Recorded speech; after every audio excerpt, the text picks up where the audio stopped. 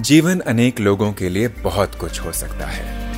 आप अपने जीवन को क्या बनाना चाहते हैं? इस एक्सक्लूसिव स्पॉटिफाई पॉडकास्ट पर गुरुदेव के साथ जीवन जीने की कला की खोज करें।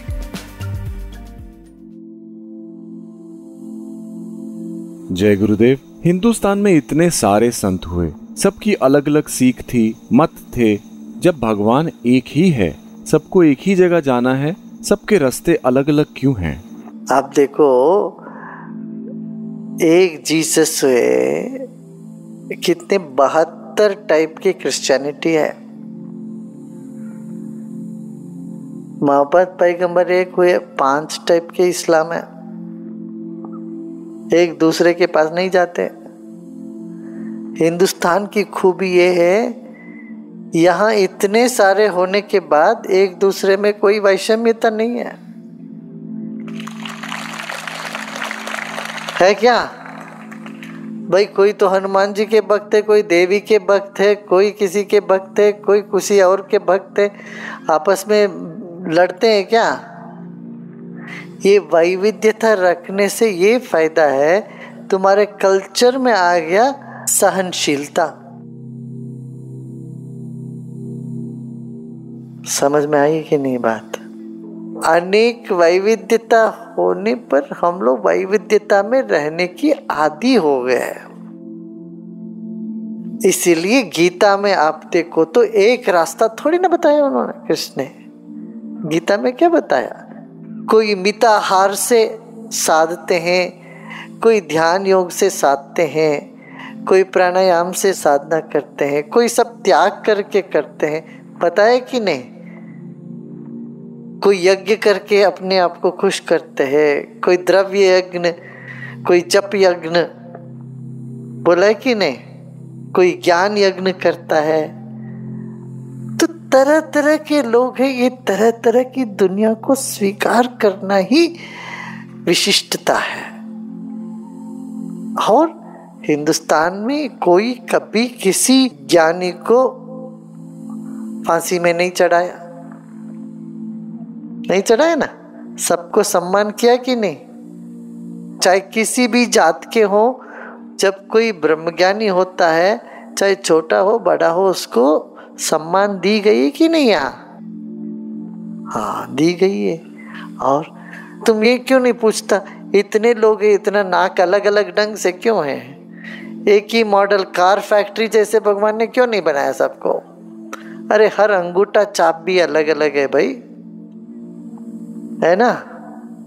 जब अंगूठा छाप अलग अलग है कि अलग अलग ज्ञान की धारा क्यों नहीं चला है? इससे समझो ये ब्रह्म है, अनंत, ये जो ईश्वर तत्व है, जो एनर्जी है, उसको डाइवर्सिटी पसंद है क्या? अच्छा, तुमने ये तो नहीं पूछा कि गुरुदेव इतने सारे सब्जी क्यों हैं? सिर्फ एक बैंगन बना देता, कह देता भगवान सब बैंगन ही खाओ, सुबह दोपहर शाम को। बैंगन का जूस, बैंगन का भजी, बैंगन का भरता, बैंगन का सब कुछ। यूं तो नहीं पूछा। अरे संतों का अलग अलग मत क्यों है? अरे है भाई, संतों का अलग अलग मत है, मौज है उनका। अपने ओरिजिनलिटी में सब अपनी अपनी बातें कहते हैं। हम भी अपनी तरह से बोलते हैं, हम जो भी हमको सूझा। पसंद आए तो लो, नहीं पसंद आए तो चलता करो। मैं तो नहीं बदलने वाला हूं क्या? रिपब्लिक डे का मैंने बताया कल। रिपब्लिक डे क्या मनाया? रिपब्लिक डे मनाना माने ब्रह्म ज्ञान को मनाना है। जब हम माँ के गर्भ से दुनिया में आए, पब्लिक हुए कि नहीं? तब तक क्या थे? प्राइवेट थे। अपने ही माँ के गर्भ में बने रहे। माँ के गर्भ से बाहर आए तो पब्लिक हुए, मगर फिर प्राइवेट हो गए।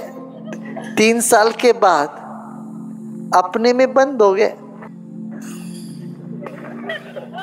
अपने में बंद हो गए कि नहीं? मेरा मेरा मेरा मेरा, मेरा बेटा, मेरा बेटी, मेरा पापा, मेरा मम्मी, मेरा मेरा मेरे में बंद हो गए। मैंने प्राइवेट हो गया कि पब्लिक हो गया है? प्राइवेट हो गए। फिर एक बार ऐसा लगे, अरे मेरा कुछ नहीं, प्राइवेट कुछ नहीं, सब पब्लिक है, सब मेरे अपने हैं, कोई मेरे नहीं, सब मेरे अपने हैं। जब ऐसे हो जाए तो पब्लिक हो गए कि नहीं? दोबारा तो रिपब्लिक हो गए, द्विज हो गए। प्राइवेट थे तो रिपब्लिक हो गए फिर से। यही ज्ञानी है, भीतर बाहर एक हो जाए तो ज्ञान है। मैं भीतर कुछ बाहर कुछ हो तो प्राइवेट कुछ पब्लिक कुछ हो तो रिपब्लिक नहीं है। आशा है आपको ये एपिसोड पसंद आया होगा। रेगुलर अपडेट प्राप्त करने के लिए स्पॉटिफाई पर आर्ट ऑफ लिविंग गुरुदेव के साथ को फॉलो करें।